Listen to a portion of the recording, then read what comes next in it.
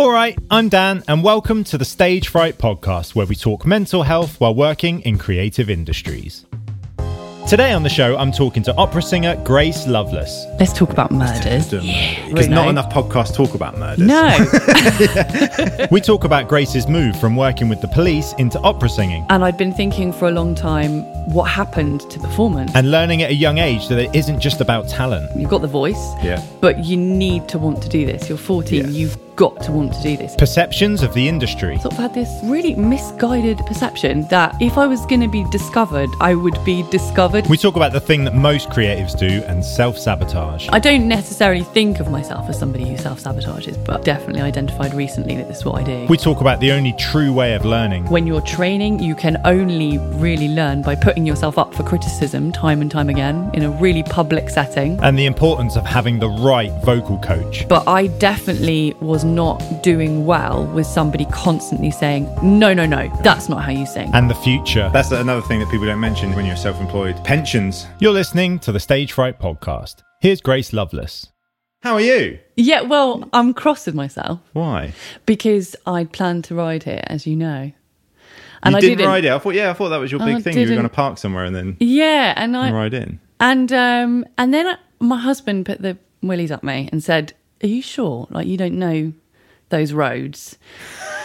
And I was like, I do this all the time. And like, this is what the planet wants, right? The planet wants me to cycle places rather than drive. So I was like, this is a great plan.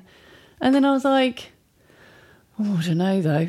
And actually, this leads me into, I've worked out recently my default self-sabotage tactic. Yeah. And this leads me into it nicely because I've worked out, and especially around sport, if I'm nervous about something, what I'll do is I really value sleep. I've read that book, Why We Sleep. Have you read that one? Nah. Oh, it's really good. I do know the book. Do you know what Actually, before you start talking, because people will be listening to this going, okay, who are we talking to here? Who's this woman? Yeah. So, who are you and what do you do? I'm Grace Lovelass, and I'm trained as an opera singer, but I train later in life, so it's like a second career. Oh, wow. And then I've sort of found myself not really doing... Well, I do about half opera. Yeah. And then about half sort of my own projects, other people's projects. I sort of do like comedy kind of music stuff more. Great. That's how I got to know Grant. Yeah. We talk about him later. No, let's not talk about him at all in this podcast. Okay, let's leave him out. I know he listens to this and he'll be going, I can't wait for them to talk about me. Let's not talk about him. Actually, you do have a Grant Sharkey mug though. Oh, can we change that? Yeah, let's change it. People can hear that. So I've sort of ended up doing, and I do public speaking. And the reason I contacted you about this when you were sort of looking for people to chat to, and I said, I don't know if you'd be interested because I do triathlon and I've done an Ironman and I'm doing another Ironman, and that was that's probably the other. What did I do? Said half of my time. I don't know. It's probably about a third of my time. Yeah. Okay. Yeah. Oh, that's great. So that's roughly speaking who I am. Okay, great. So why the change to opera singing? Well, I was working for the police. I wasn't a policewoman, but I was in media and communications. I was like head of media. And so what was your job role there then? What did you do on a day-to-day basis? The easiest way to describe it would be when I was sort of running the media office. So you get an incident, and then you get a murder. Let's talk about murders. Let's do a murder, yeah. That's what people really want to know. Not enough podcasts talk about murders. No, except for Lucy Worsley's Lady Killers. Yeah, I don't know if you've So a murder comes in fresh off the streets. Off the streets. The rough streets of Dorset. Yeah. And yes, you get a murder. And then you've got like all the media going, what is going on here? And so they put those calls through to the media office at the police headquarters. And so I'm running that team that gives them what information we can give them, generally speaking, what information we can't give them. Yeah. Like, we won't tell you anything for... Will they phone you up and be like, who is it? What is their name? Like, all of that. So you've got to know media law. So I had to learn media law and what I could release, what I couldn't. And then you've got backhanded sort of tactics. I remember we used to have this is quite a while ago now, so some of this is a little bit like... No, this is great. This like hazy. But we'd have this called a backline. I think it was called a backline because it was literally like routing through the back of the office for officers to call.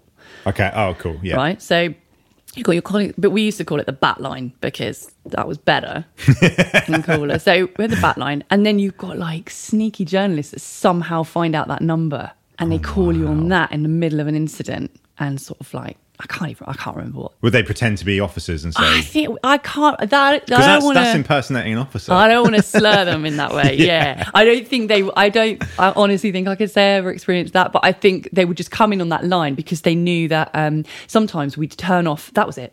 We would turn off the media phones because we'd be inundated, and we'd put a message on those. But we'd always have to keep the back line free so that officers could call through with the latest, and then that's when they would route themselves through that. I don't honestly think I could say they impersonated anyone, but they would say, "Oh, hi, so I just found this number." And great, yeah. Oh, that's quite interesting because that's the sort of job that, that must exist, but you don't realise that it exists. Yeah, and one of the things actually that you sort of don't realise, or I didn't think about for years, was I was dealing with all these incidents, and you're reading the logs, you're reading blow-by-blow accounts of what's happening, and officers turning up on scenes and seeing whatever they see, and you're seeing their very, very raw reactions to some really horrific incidents, and we were never given like trauma training. The police officers got it as standard. Of course they did. Absolutely right that they did. Yeah. But we weren't, like, it wasn't malicious. It just wasn't thought about that these people reading all this stuff and kind of absorbing it secondhand might need some help sort of processing that kind of thing. So I would take an awful lot home with me from that job. Oh, really? And I was on flexi time. So in essence, it was great. I was going home at like 3-4 o'clock on a Friday or whatever. And I had, a lot of spare time. But I wasn't enjoying it because I was so in my head from the job. Yeah, so you're physically clocking off at 3-4 o'clock, but mentally you're dreaming about this stuff. You're thinking about this absolutely. Stuff all the time. Yeah, dreaming, and sort of like reliving it. And I just got to a point where I thought, I'm kind of a square peg in a round hole here. So that quite leads us not onto why you would switch careers then. Was that mostly the reason? Yeah, some stuff happened. I was there for a long time, and I was in an acting head of department position, but they were looking to bring someone else in, really, and I kind of felt it, and they knew it. That's and always I knew a weird it. position, isn't it? Yeah, you're just here, like literally like a doorstop, sort of thing. And that wasn't pleasant because then I thought, well, where can I go from here? And I'd been thinking for a long time, what happened to performance? Because I was doing it when I was a kid, a lot, and then I just thought, where did it? Like, it was almost like waking up and going, hang on a minute, what about that? I used to do this, and this. Yeah. And I think a lot of people do that, and it's because you need to pay bills. You need to do stuff. You need to, some people are going off and have kids, and then that kind of takes over their priority. And then the sort of the music stuff or the creative side of stuff just sort of takes a back seat for a while. And then before you know it, 15 years have gone by. Yeah. Like, oh shit, I didn't do that. I didn't do that thing. So were you always, you've always been quite talented vocally? Yeah, when I was 14, my mum, she always wanted me to do opera because she liked it. Okay. And she sort of thought, she just instinctively felt like I had potential to do it. And she took me along to see a singing teacher who was actually singing Phantom in Phantom at the time. Oh, wow. And he said, so I'm 14, I go along to sing for this guy, and he goes, yeah, you've got the talent, you've got the raw, it's like you've got the voice, but you need to want to do this. You're 14, you've got to want to do this. It is all consuming, and it's going to take you through for the rest of your life if you commit to it. So you've got to want to. I was literally like, nah. No, I'll just do it on pure talent alone. Like, Do you know, that's an interesting point. So I just kind of thought, well, all my friends are singing pop. I just kind of want to sing pop songs. I've just taken up rowing, so sport has always been a big theme, which I'm sure will come out again. So I kind of didn't want to give that up. I knew I was sort of enjoying my sport, and I like, boys as well. And I thought, I don't want to give that up just yet. And obviously I've given that up now. So because I'm an opera singer now, you have to. No boys allowed. No boys allowed. So I just kind of thought, I just remember it. I remember being really blasé about it, like, no. And I did have this thing that you said, I sort of had this really misguided perception that if I was going to be discovered, I would be discovered. This is going to sound so silly to all your listeners and all the people that you mix with. I've just listened to Mark Burford talking about the industry and stuff. Yeah. And so this now sounds so ridiculous. But literally until I was about 30, I thought, if I'm talented enough, someone will find me someone will come to me and someone will present me with this wonderful trajectory into a career in music, and I won't have to really do anything about it. You always think when you're younger, when you're playing a band or whatever, you think, oh, cool, the record company guy might be here tonight. Might be here, yeah. Like this elusive record company guy will just be there. Yeah. And you just think, we'll be good enough, and he'll just sign us. Yeah, and good enough. And this is the thing as well. Just assume that what talent I've got for singing is the talent I've got. That's it. That's my voice. I had no concept, literally, until I was 30. I know that sounds so daft. I keep saying literally, but it's literal. Until I was 30, I honestly didn't know that I could train my voice to be better. I didn't know I could train myself to do better. Wow. And I just thought that's it. If you can sing like that. And if you can't, you can't. And if you're good enough, you'll get found. Oh, wow. Yeah. It's mad, isn't it? That is mad. That is the kind of thoughts you have when you're younger, but like you say, if you're thinking that till 30. I love that. You're looking at me like, I can be that 14, but 30. Yeah. But this is the thing, because I'd kind of gone down this other route of having this sort of very clear vocational path through communications and PR and like media and stuff. And so, excuse me. Yeah, through media and stuff. So I just sort of thought, I just didn't think about it. And then it was like this realization that I've woken up thinking, oh my goodness, I used to be on stage and I really loved that, and I was quite good at that. And so I started doing it in an amateur capacity again. Yeah. And then that really ignited the love for it. And that's where the love, your teacher was saying before, you need to want to do this. And then I guess that's where the love came back. Yeah. Yeah. And I am quite sort of like, actually, again, listening to Mark, and he was going, I'm quite into the universe. I believe everything's sort of sent here. I'm supposed to learn from things. I'm exactly the same. Great. And I just thought, so now looking back, I think, that was all supposed to happen for a reason. Like, I've got all that experience, and it taught me something. And there is something about getting taken on that trajectory from the age of 14, going into that guy and him saying, do you want to do this? And you going, yes. And you get taken on that and you become jaded and you learn it all, and then you don't quite get the jobs that you thought you were going to get, and maybe you give it up by the time you're 30. Whereas I've gone off, done something else, come back to it. So there's pros and cons. Yeah, that's good for people to hear as well, because some people might be listening to this at 30 now thinking, well, I used to do that. Why can't I do that now? And they think it's too late. But listening to your story, it's clear that you can. Yeah. You can quite happily do that. Yeah. Patreon.com/Dan Parkinson Music for advert-free, higher quality and early access to the Stage Fright podcast. Was it a quick realisation, or was it over a few weeks, months? I think it was a very quick realisation. It was almost literally waking up and going, why don't I perform? Then to going into amateur stuff and thinking, with all this flexi time I've got and with all this time off, rather than going home and just rethinking my day at work, I'm going to go and join an Amdram group. And that's good, because that takes your mind off the police work as well. So that was already a really sort of therapeutic thing to kind of go and do. Yeah. So I went and did that. And then, so I was with this group called the Rex Players, and they're variety players. What happened was, like, when a group of them were about 50, sort of like 50-year-old guys in Wareham in Dorset. Right. And they were sort of the movers and shakers in town. So they were the business owners, and they were the kind of people that were on all the committees, and they were that kind of thing. And they did this charity fundraiser one time when they just larked about and just absolutely made fools of themselves. And they got 5 nights. They filled a theatre for 5 nights in a row with friends and family who just wanted to support them and see them messing about. Yeah. And it was such a success that it kind of went on from there. So their wives got involved and their families got involved. And then it was a big group of variety players. And like I say, for many, many years, they were selling out 5 nights in a row, which is incredible. Wow. Especially now, like after COVID and struggling to fill seats still. It's incredible to think that they did that. So they raised an awful lot of money for charity. And I joined them. And they were coming to the end of that period because those people had got older, basically. They'd been doing it for about 20 years. So they were all in their 70s.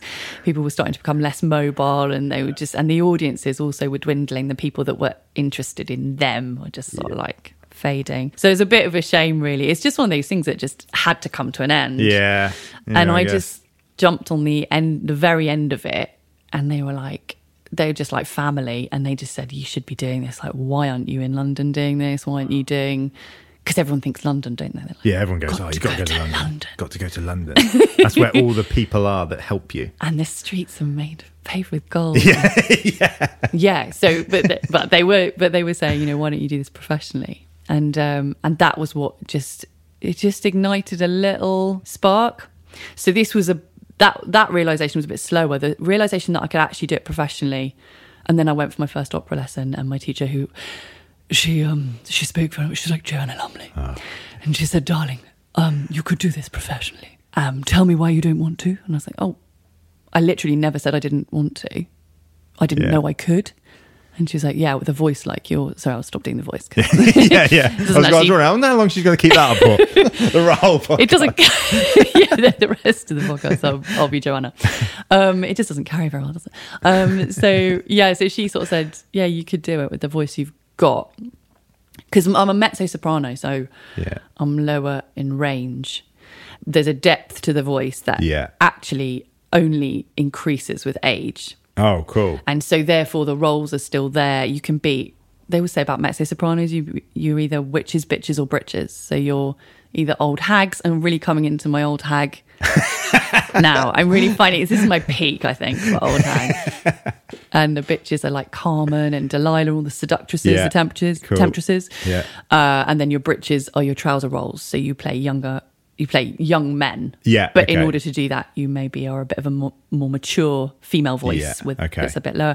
So she said, if you were a high voice soprano, I'd say, no, you've kind of passed it, and your competition's going to be too great for you to enjoy this. But you're actually coming into, for your voice, you're coming into the right time. So that's great. Yeah. That's really nice. Yeah. That is the universe's way of saying, okay, cool. Here you go. Now's the time. Yeah. Now do it. Yeah. Do you enjoy it? Oh, I absolutely love it. Yeah. I absolutely love it. And like I said, like before I had all this flexi time, my salary was not too bad. I had a really good pension with the police, set up. And I was 28 when I was doing this acting head of communications role, which is fairly young. So I was doing all right for a 28-year-old woman. So essentially that was a dream in itself. But no, this is the dream. Like, I'm constantly chasing my tail, paying bills and paying for things I want to do. But it's well worth it. That's another thing that people don't mention is when you're self-employed, pensions. I am constantly thinking, oh, hang on, what am I actually going to do when I'm older and no one thinks I'm good looking enough to stand on stage now anymore? Like, what am I actually going to do? And my sister said, oh, well, what you probably do in that point is just sell all your equipment. And I was like, oh, that's quite a sad, isn't it? Thing, isn't it? To get older and just be like, oh, well, see you later. I think this is now going to pay for the retirement home. Woo. Yeah, my best friend is she's a barrister, and she's self-employed as well. And she was talking about her plan the other day. She was like, so I'll just sell my property, I'll move into a hotel on like the Cornish coast or something for as long as that money lasts, and then I'll just sort of like walk out to sea. Wow, just walk out to sea. How depressing. That's great. Reginald Parring, like, yeah. That's lovely. Yeah.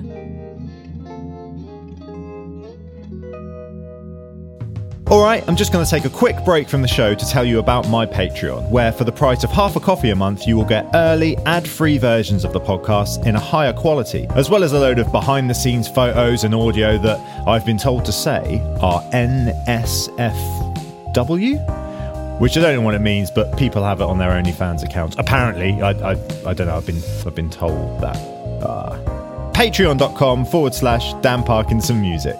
You can also get the app on your phone so you can listen to my voice wherever you may be. My Patreon has a pay what you can scheme where all tiers are the same. The aim of this is to have more Patreons paying the smaller fee a month and not pricing people out, which in turn will pay for the show and help it run and run until the end of time.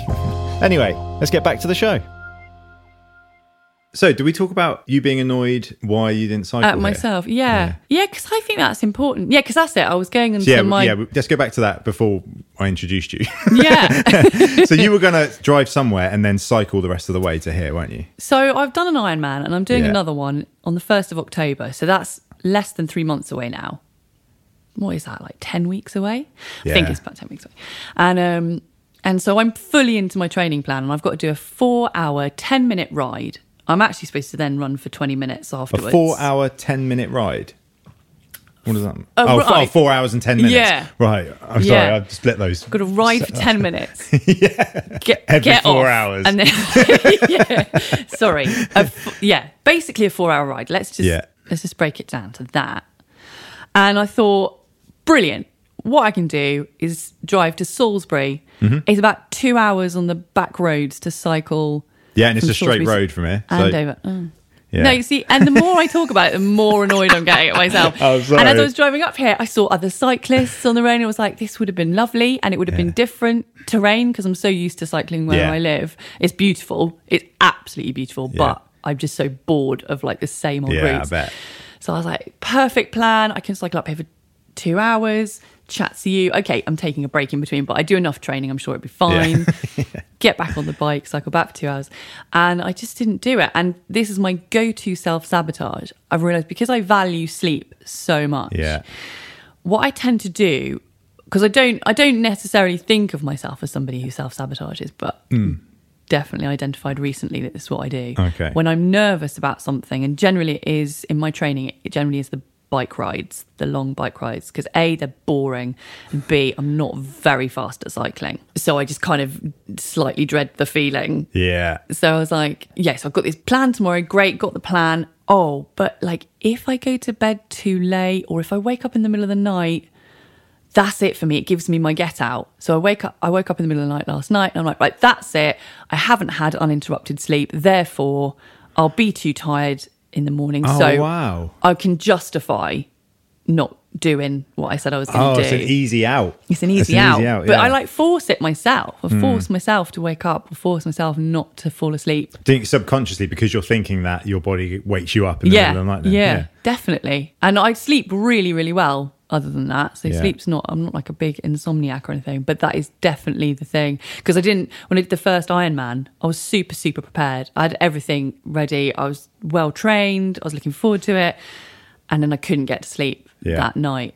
And I think it was just a classic case of whatever a classic case of insomnia is, but it was, standard insomnia. This was high level. But it was just so self-inflicted. It was just me going, well, the more I stay awake, because I kept thinking to myself, if I don't get to sleep soon, I can't possibly do it on 4 hours sleep. I can't possibly.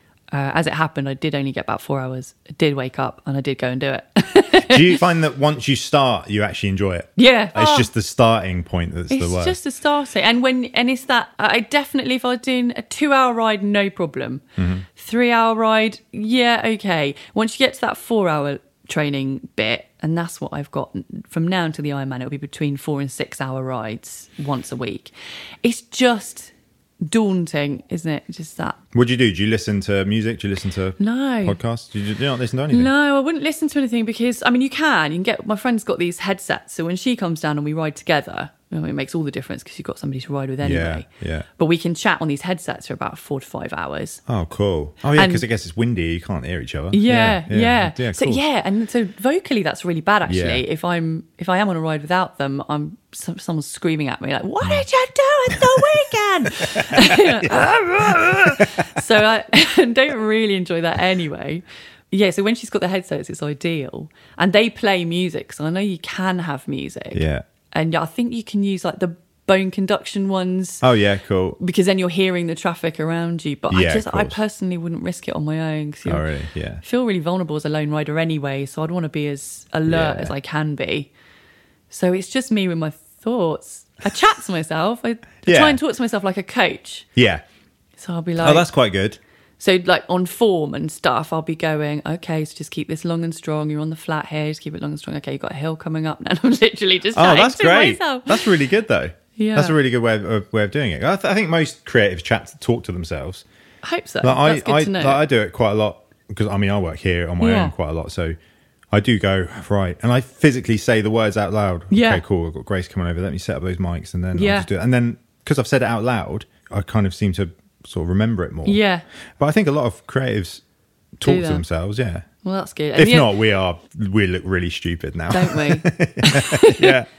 Oh, well. Do you enjoy the Ironmans when you actually... Yeah, I love that. That's completely different. And they either shut off the roads or it's so heavily marshalled that there's an element of this alertness that you've got to have for safety. It's like out, that's off your plate. That's on someone else a bit. which is nice because then that leaves you just to worry about the thing that you're doing. Yeah. It's something so different about doing an event. And in fact, I did the Macmillan Big Dorset bike ride the other weekend. And that's really the first time I've taken myself off on an organised ride. And I loved it. And I didn't think I was going to love it. I did the same thing. I didn't sleep well, thinking to myself, well, if you don't sleep well, then maybe you just don't go and do it. But I did. I turned up and I started it and I thought, this is brilliant. But just because...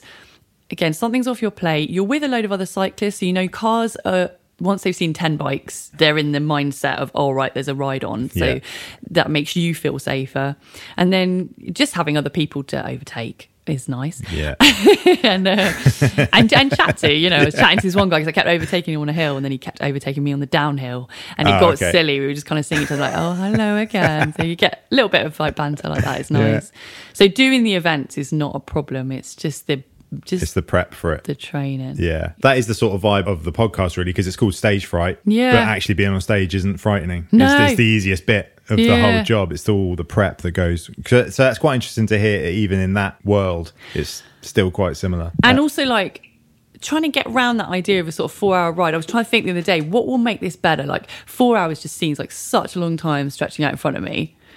What about if I try and break it down? So you can break it down into time slots, but that's kind of miserable, just waiting for the next half an hour to roll around. So like on the Ironman, there's like obviously groups on Facebook, and this guy had designed this tiny little sort of table that you printed out and stuck to your crossbar, and it just listed all the sort of key climbs that were coming up, all the key towns that you were going to go through, or villages you were going to go through, and it listed like where all the stations where you were going to get banana or water or whatever. And so you had this little thing, and I'd printed it out, put it on my crossbar, and it was brilliant because you just thought, I've just got to get to that one, and then I just got to get to that one, and then you're like, and then I can have a banana, them off, and then I can do that. Then it'd be done, wouldn't it? Yeah, that's great. Yeah. So I tried to do that in my training. I thought, right, just get to the next point. So I try and do this thing like as if I was on a bus. So I'll be like, next stop, Corfe Castle. This is Corfe Castle. Next stop. So I do that to myself sometimes. But again, it doesn't quite deal with the sort of half an hour in between. Yeah. With you, where you're alone with your own thoughts. Yeah. Did you say you were public speaking? Yeah. What's that like? So I call that my photocopying, which actually, I like the analogy, but it does sound a little bit like I don't care very much about my public speaking. I do. I love it. Yeah. But my point was, I was talking to my husband and I was like, there's got to be a bit of my job that is like my photocopying. If I was in a 9-to-5 office job, there's got to be something I can do that's almost mindless. I can turn my hand to it without thinking about it. Like you were saying, without the prep, without it being monumental. And on those days when I'm just like, I can go and do my photocopying, make a bit of money and just enjoy myself. Like just lose myself in it. And I was like, I can talk until the cows come home. Yeah. And I can talk about myself and what I do. And I tell people anecdotes. Like lots of people don't know anything about opera, ask me. And I can just reel it off now because I've been doing it for a while. And I was like, I could just do that. So I did an audition for Women's Institute. And you go to this audition day. And I thought, there'll just be a couple of ladies there from the county office. And I'll just sort of like do 15 minutes of chatting. And they'll be like, yes, lovely, dear. There were over 70 women there. Wow. So you get representatives from each institute from the county, and they all listen to about 8 speakers over the course of the day, and they mark you as well. Oh, wow. And you have to do half an hour of your talk, which is basically most of my talk. Yeah. Because they're only like 45 minutes anyway. And you have to like properly audition it. So I got there, I was like, oh my God. Did you feel unprepared straight away? No. I knew I'd be fine actually. Yeah. But prior to me, there were 2 talks about gardening. And I said to my mum, because my mum's been a member for years, and she was the one who sort of said, look, you get, they'll pay you a little bit of money every time you go and do one of these talks. Yeah. Once you do one WI, word spreads, they go and tell another one, they say, can we book you? So she was like, you should think about it. So she was great for like getting me there. She came to the audition with me. She said, why don't you go on and just start talking about flora and fauna and shrubberies and see if they all switch off. I'm like, oh no, not another garden talk. So I didn't. I went and spoke, and it was brilliant. After that, I got booked for about 25. Wow. This year from every sort of institute in the room. Then you get put on a list for county. So then they get sent out to each institute, and they look on the list and they go, "Oh, I hear you're available for talks." And then from that, I've had U3As, Rotary clubs, the sort of standard groups that meet that want. So what do you do? So they have a speaker for every meeting. Yeah. So they have their business bit where the committee gives an update and stuff, and then they have like a 45-minute speech. And so I'm booked in for that. And then every so often they have bigger meetings, have group meetings where sort of 3-4 institutes come together. Yeah. And then they make a bit more of a thing of that. They might have like a cake competition as well or something. So how many people will you be talking to? So I speak to about, it was normally about sort of 30 to 100, depending. Some of the smaller institutes, so I go and talk to them. My talk's called Glitz, Glamour and Blowing Raspberries, because I deal with the sort of perception of being an opera singer, the glitz and the glamour. Great. And then Blowing Raspberries, which is the reality, is me in my 2-bedroom flat in a little Dorset village in the spare room, looking at myself in front of the mirror, blowing raspberries. Yeah. and as part of it, I always get a couple of them sort of saying, "And will you sing a song?" Yeah, of course. Yeah. Well, I'm like, my performance rate it has to be higher. There's more at stake for me. You know, there's more I need to prep. But I'll always kind throw in a little aria at the beginning. And I'll sing Jerusalem if that's part of their meeting. Some of the stalwart WIs still stand and sing Jerusalem. So I'll lead that if they want me to. Yeah. And I tend to do a little vocal warm-up with them, getting Blowing Raspberries. And oh, cool. We have a laugh. It's brilliant. Oh, that's great. Yeah. Patreon.com/Dan Parkinson Music. Right, so let's get on to the opera. Yeah.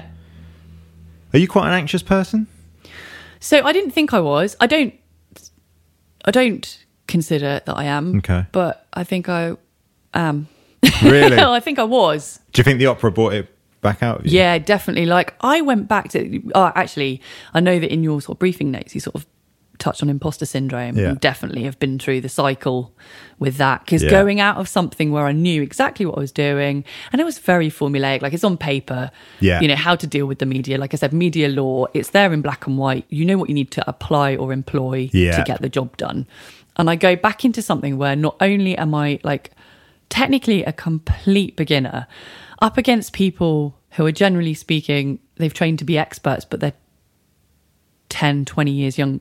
Hang on, well, I was 30 at the time. So 10 years younger than me. Then you're putting yourself out there as a performer anyway.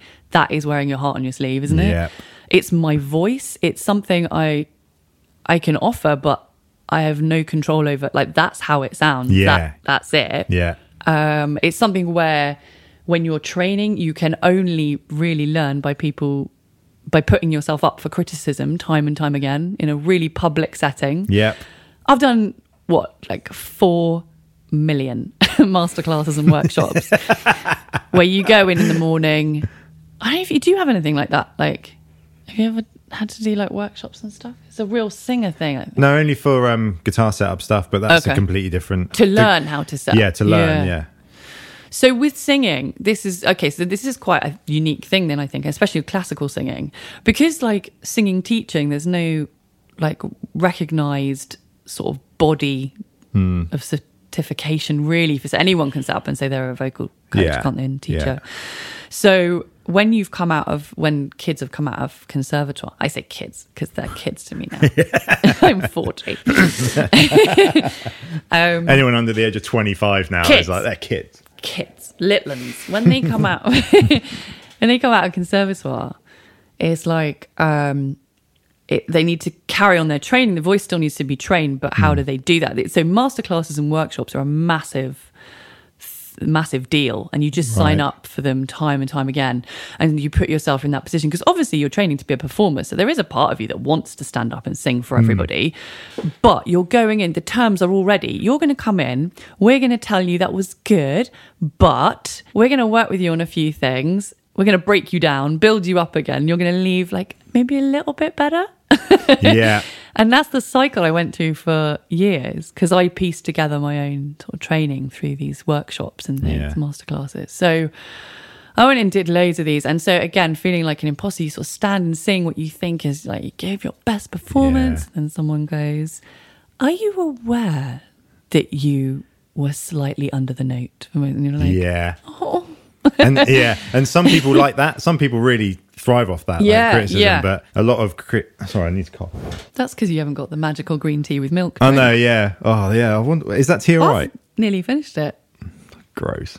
I made Grace a tea and it turned out to be green tea and I put milk in it, and as soon as I put the milk in it went white. It looks like banana yuzu or banana Nesquik.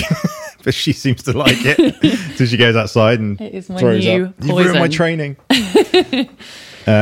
Some people thrive off that. Some people need that sort of constructive criticism. Yeah. But a lot of creatives, a lot of performance creatives, the reason they are performance creators because they like to go, this is how good I am at the minute. Yeah. Yeah. La la la la la. Yeah. And then have someone go, yeah, you're okay, but not quite. Yeah. You're not quite Adele. Yeah. Oh. Okay. And I thought I was that person because years of rowing from the age of 14 to like 21 is my key sort of rowing years where I was doing 2 sessions a day, 6 days a week. Like my life was rowing. Wow. My friends were rowing. If I wasn't anywhere else, I was to be found on the river. And I thought I liked that kind of coaching. Sort of like tough love, kind of hard, like disciplined. I do like discipline. I do. It's probably why I'm being so hard on myself today for not having got up and followed the plan that I had to cycle here. Yeah. I'm being hard on myself about being hard on myself because these days I'm a bit more like, oh, look, it's okay. You know, the energy wasn't right for it. Yeah. So now I'm being hard on myself for like, why does it matter? But it kind of does matter to me. And I don't have all the answers. But when I was younger, I had this Australian coach, Pete. Yeah. And I was like famous. I rode in a 4 at one point. I talked about my best friend who's a barrister and we have a podcast together. She's an Ironman as well. We're doing the next one together. Awesome, yeah. So our friendships like really lasted. It's really strong. And we were in this 4. That's where we met. And so obviously 4 people in a boat. And I was always at the back. So I was technically quite good. So I'd keep it ticking along at the back. But I wasn't the biggest of the girls. Okay. So, and that's saying something, innit? Because, like, I'm not the smallest. For the purpose of a podcast. For the purpose of a podcast. I am like 5'9", about 70 kilos. Yeah. But I was the little one at the back. And so I keep it ticking over. And I'm constantly like, I can't. Actually, when I met my best friend, she was weight training and I was partnered with her. This was the first time we'd ever met. And they said, go with Charlotte. And I was like, yeah, sure. I just literally lifted like the bar and went, God! And she's like, who is this? She never let me forget it. So I'd say to my coach, I'm trying. It's like, yes, Grace, you're very trying. And so I spent kind of many years of whining and somebody just shooting me down and just going, look, you just need to sort yourself out. Either do it or don't. And I kind of thought I responded well to that. I suppose I did to an extent. But then I started doing opera and I had a coach. My first teacher was the Joanna Lumley one. And then I had this coach and she knew exactly what she was talking about. There is nothing she ever said to me that wasn't right. Like, right. Everything she said technically rings in my head. Yeah. Whenever I sing. Great. She worked with Kirita Kanawa, so she knew what she was talking about. Right. But there was something about our dynamic as a coach and a student that just didn't work. And it's interesting, isn't it? Like, I can't say she wasn't good at what she did, but for some reason I just crumbled every time I went for a session. I came out of it like thinking, I don't know why I'm bothering. Why am I doing this? I clearly don't have what it takes. I'd still go back for a couple of years this went on. And then I noticed one day going into her house, I just noticed my body, because doing a lot more sport and stuff, became aware of my body because I dipped out of sport again a bit when I was working for the police as well. So that kind of came back into my life, came a bit more aware of my physicality, and noticed as I was walking into a house, I was just like closing in on myself. And like, no wonder I can't sing from that place. It's like I can't describe it any other way than like doing it for you, and no one can see that. No, you're kind of just like shelling up essentially. Just crawling in on yourself, I guess. And again, that's nothing to do with her, it's just the dynamic between you two just didn't. It was her, I mean, it was to an extent it was her style of coaching and what I needed. So it isn't to do with her, it's to do with the combination of the two of us. And what I needed clearly but maybe what I need in singing is different from what I need in sport, maybe. But I definitely was not doing well with somebody constantly saying, no, that's not how you sing. Like, she'd say, like, no. She'd say in terms of your voice, it's like you've got a Ferrari, but you're driving it like a Skoda. Right. Like, she'd say, no, that's not good singing. Start again. Like, you get... That's very tough. Very tough. Yeah. Did she compliment you at all? Yeah, she did. And What did that feel like when you got the compliment, though? So that would feel... Oh, I'd be bouncing off the walls after that. I'd come out like, oh, how was your session today? Like, it's like my husband's asked me, how's your session? I'd be like, oh, today she said... And it's like that one compliment. Yeah. I'd be like, today she said... you really do have a voice that not many people have or something. Yeah. It was just, and I'd cling on to it. But the overall effect was negative and I had to stop it at some point. I think I was thinking about this on the way up. Again, listening to Mark's podcast, I don't know why it just started to make me dig into it a bit more. And I was thinking about, when I perform, I'm in control of that situation. I'm in control of that audience. I'm in control of what performance I'm giving. And I love it and I can do it. And then I want to learn more and I want to get better and I want to do better. So I let my guard down. I become more vulnerable because I see someone in front of me who's got more experience, more knowledge, more authority. And I let myself become vulnerable to let that in, to receive it, to absorb it.